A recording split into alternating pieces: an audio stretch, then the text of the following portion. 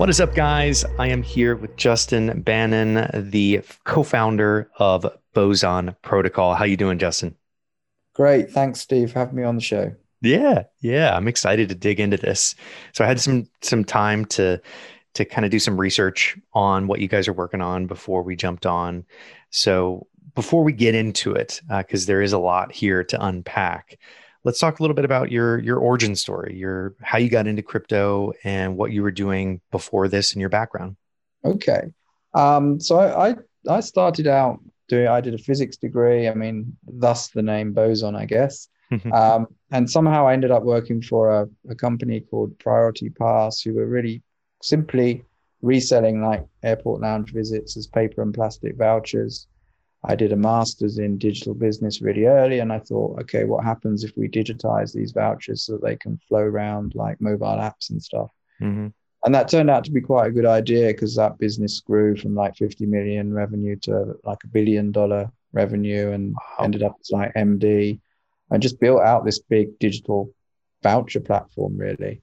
And still being a bit of a, physics geek, but more of a business model geek. I got really into network effects business models Mhm. um, and I then did a master's in blockchain and kind of really started to understand not just what happens when you've got tokenized network effects business models, which is super powerful, but also that, I was getting a bit disgruntled with running a platform that was super extractionary of buyers, sellers, and employees. And that there was the potential to have business models that had equitability baked in hmm that didn't, mandate the extraction to shareholders. And so left that very well paid job. Everyone thought I was mad and embarked upon this journey to build a kind of, blockchain version of that. But yeah, then we came across this kind of big fundamental problem with, I guess decentralized commerce systems, um, which is that although you can remove the intermediary, you still need someone to arbitrate in the event of a dispute or a reversal. And that cost and friction breaks those models, which is why, your first generation of e-commerce platforms really haven't had much traction. And so Boson was born really solving that problem in quite a fundamental way. Got it. That's a good segue into what is what is the boson protocol and in the simplest way possible. How could you describe it? Maybe using like a use case. Yeah. Well, there's two elements, right? One is kind of just the purely mechanics of it, of the system. And then one is like the business model. I said I was a business model geek, and that kind of Mhm.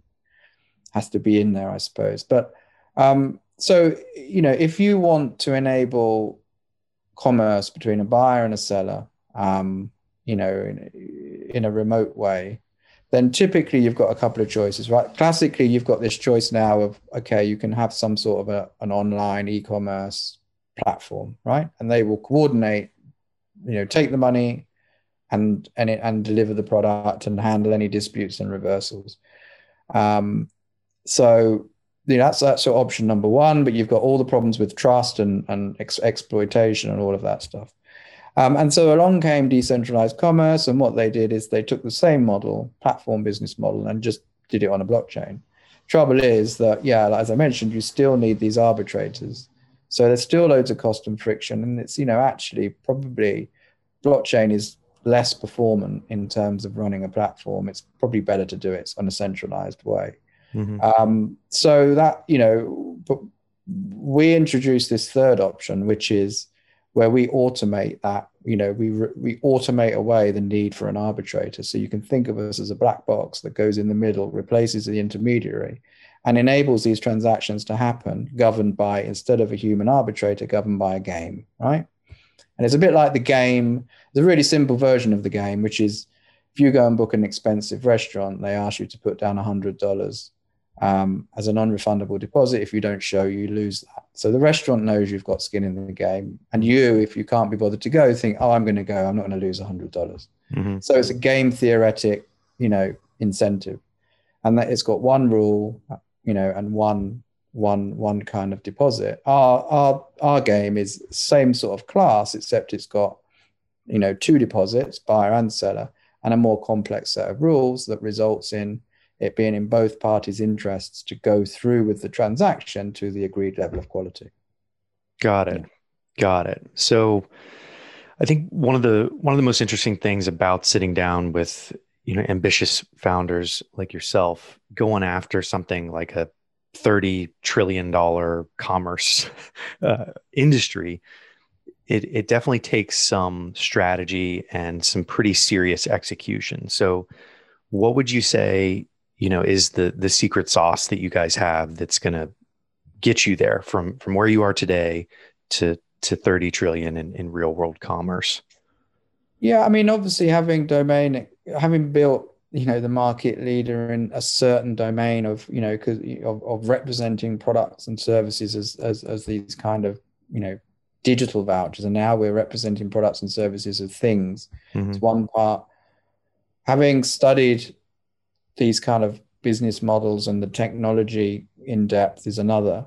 But even that, I mean, this is such a complex, undertaking. Really, I think our advantage is just the people we have on the team, the breadth of advisors that we've had, and picked up. So, our investors, Outlier Ventures, that whole team, a lot of who have invested in us, privately after, months and months of due diligence.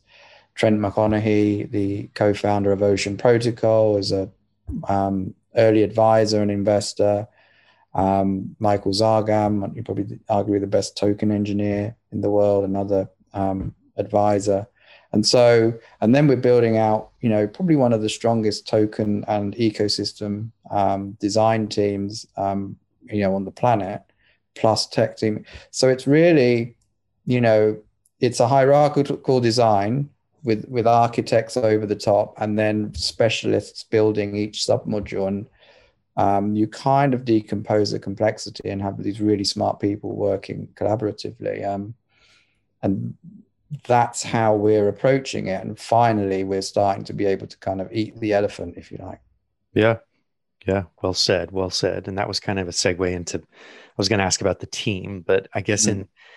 in light of last year, 2020 being just crazy, a lot of teams have now, in crypto specifically, they were very decentralized to start, but some of them were centralized. So is your team distributed across multiple countries? Are you guys in one place? How's the team distributed and how big is the team?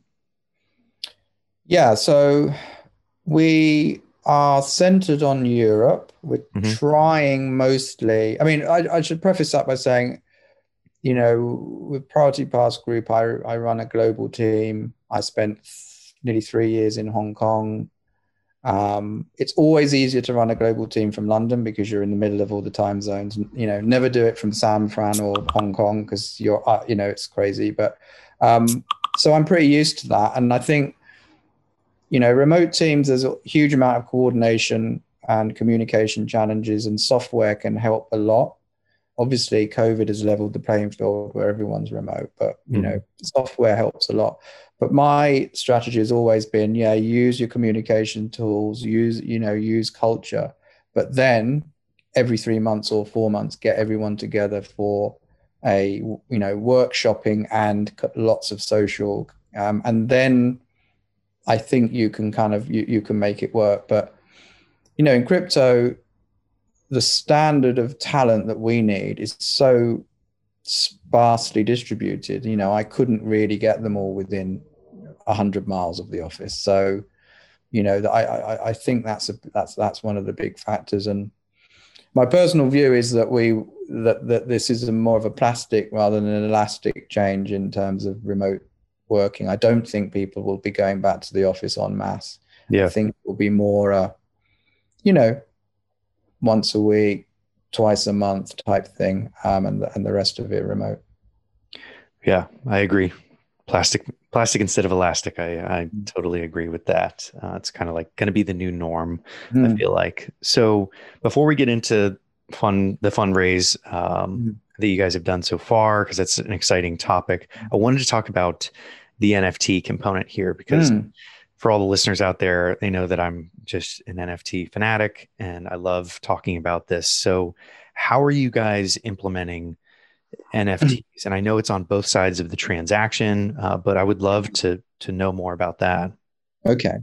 I mean, we've actually recently updated our architecture to leverage Ocean Protocol's version 3 architecture that uses that well they use ERC20s as well. Mm-hmm. And so I'll explain. And, obviously Trent was an advisor and he recommended we do that. We looked into it and it collapses a whole load of complexity and gives us all of these kind of benefits for free. So, but essentially we use NFTs as, an NFT being this unique digital object. Most people, think of a piece of NFT art, etc. But, in the real world, objects aren't always static, right? Some objects, I need to get myself one of those little maze games that I can pick up and use as an example. But you can have one of those little coffee table games where you roll a ball around in a maze.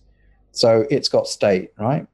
And our NFTs have state, and the maze that you roll the ball around is the state, and it's the game between the buyers and sellers, right? And certain outcomes will penalize the buyer, certain outcomes will penalize the seller, etc.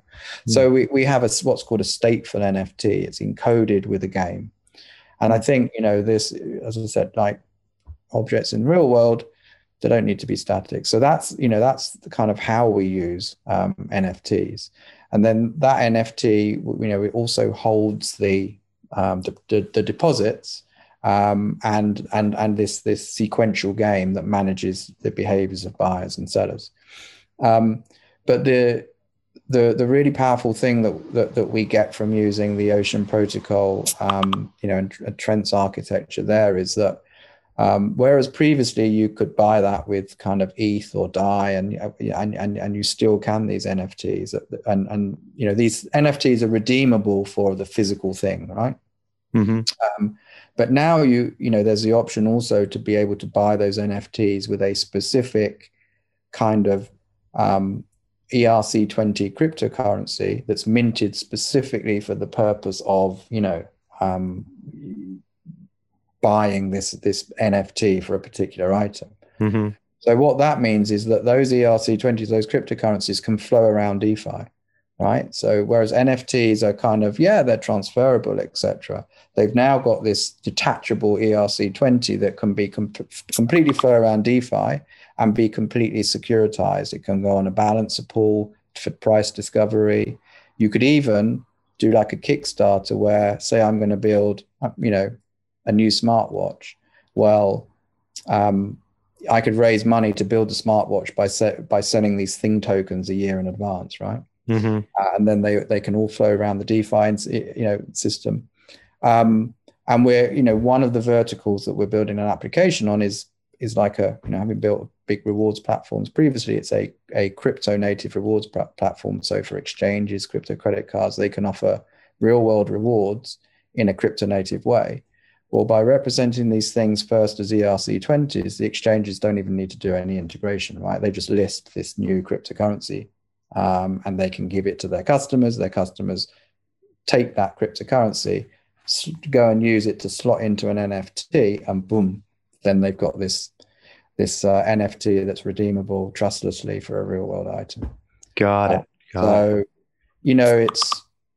we've been spending a lot of time thinking about how to integrate. And with this architecture, there is no integration. It's just natively interoperable with the whole DeFi ecosystem. And it gives you this kind of liquid digital market for things, which is super disruptive to a platform. And I think, I said before that first generation e-commerce has not really disrupted platforms because it's just, blockchain on a platform, but a tokenized economy or a liquid digital market for physical things is super disruptive. Yeah. So the example with the smartwatch, I like that one because that uses something like a Kickstarter, like the Pebble Watch did, and you go on there and you put money into this NFT as the buyer. It goes to the seller, and the seller then agrees to send you that product in exchange for that purchase. What you would do is you put your money in to a balancer pool for you put your money into a balancer pool. You get the ERC20 out, And Hmm. that ERC20 is the thing that you can use to then go and buy the NFT. Got it. And then once that ERC20 buys the NFT, right, that NFT then contains the deposits that bind the buyer and seller to make a transaction in future Got it. I and see. control the behaviors of both through incentives. Yeah. Uh, So let's say I get the not the Apple Watch, the new smartwatch from the seller after the transaction has taken place. What does what's the incentive for like a return? Does if I get it and it's smashed or it's damaged or something like that, is there a way where the the seller just effectively sends my money back, or is it yeah. automatic? So if you don't sign, I mean, there is a complaint transaction, but also Mhm. if you don't sign the redemption, you can reverse the transaction. And if you're not happy with the product at the point of exchange, and then you will get your payment amount back, and the seller doesn't get paid, and then there's a game between the buyer and seller in terms of whether the seller admits the complaint or not, which is a kind of combination of game theory and behavioral economics. So and we have, I mean, it was a mechanism that I developed quite intuitively, and I think I did a reasonably good job for an amateur. Um, and then we had an economic audit by one of the best, the top algorithmic game theorists on the planet, Dr. Akaki. And yeah, and he then has come and work for us, and it's now a live academic economic experiment that he's working on and developing it and upgrading it, as part of the protocol. Very cool. Very cool. Yeah, I majored in economics and studied a lot about game theory in my thesis and everything like that in Okay. university. So it was a really great topic, and that's one of the reasons why I got obsessed with NFTs and the Yeah. concept of scarcity and things like Yeah. that. So Yeah. that's really interesting that there's elements in there that will help with the dispute, kind of like a PayPal dispute or a Stripe dispute of a payment after the fact. So that's cool. And it relies not just on, I mean, we've had a lot of input from another one of our advisors, who's the sort of crypto economics researcher at Imperial College, called Dr. Zeynep Gertrude. Hmm. She's also specializes in sort of more behavioral crypto economics. So whereas game theory has got these assumptions of rationality, which gives you a toolkit, but it's quite limited. Hmm. Behavioral economics brings, other tools. So for example, that, a seller is, even if it's economically rational for them to admit a fault when they're not wrong, they Hmm. tend to stand their ground and say, no, sorry, I'm not this, there was no problem here. And there are some irrational, but you know got good evidence for them, behavioral economic, kind of factors that are built in as well. But essentially, it's an opportunity to run a live economic experiment, and that's what obviously excites Dr. Akaki, is that it's live research on in a closed economy. I Hmm. think that's what crypto meeting economics, that you're going to be running thousands of these live economic experiments. It's going to be super interesting what the results are. Yeah. Yeah. In real time in a closed economy, Mm, like you said, is a beautiful thing. A lot of yeah. good research is going to be done. So, in terms of the fundraise, how much you Mm. guys raised and what stage you're at, and also what you're excited about that's coming for Boson Protocol, what does that look like for you guys? Sure. So yeah, I mean, we've raised about $3.5 million so far in the last couple of months. We're about to do a public sale, which we will announce which platform that's going to be on. We're super excited about that. We're going to do that public sale in March. Um, and yeah, I mean, we'll be releasing further details of that on our website, Twitter, and Telegram. Got it. Got it. Very exciting. Well, that's all the questions I have for you, Justin. Where can people go and learn more about Boson Protocol? Sure. So website is bosonprotocol.io, and Twitter and Telegram are at Boson Protocol. Excellent. Excellent. Well, this was a lot of fun. Thank you so much for coming on the show, Justin, and breaking it down for us so that we can understand more about it. Brilliant. Thank you very much, Steve. Thanks for having me.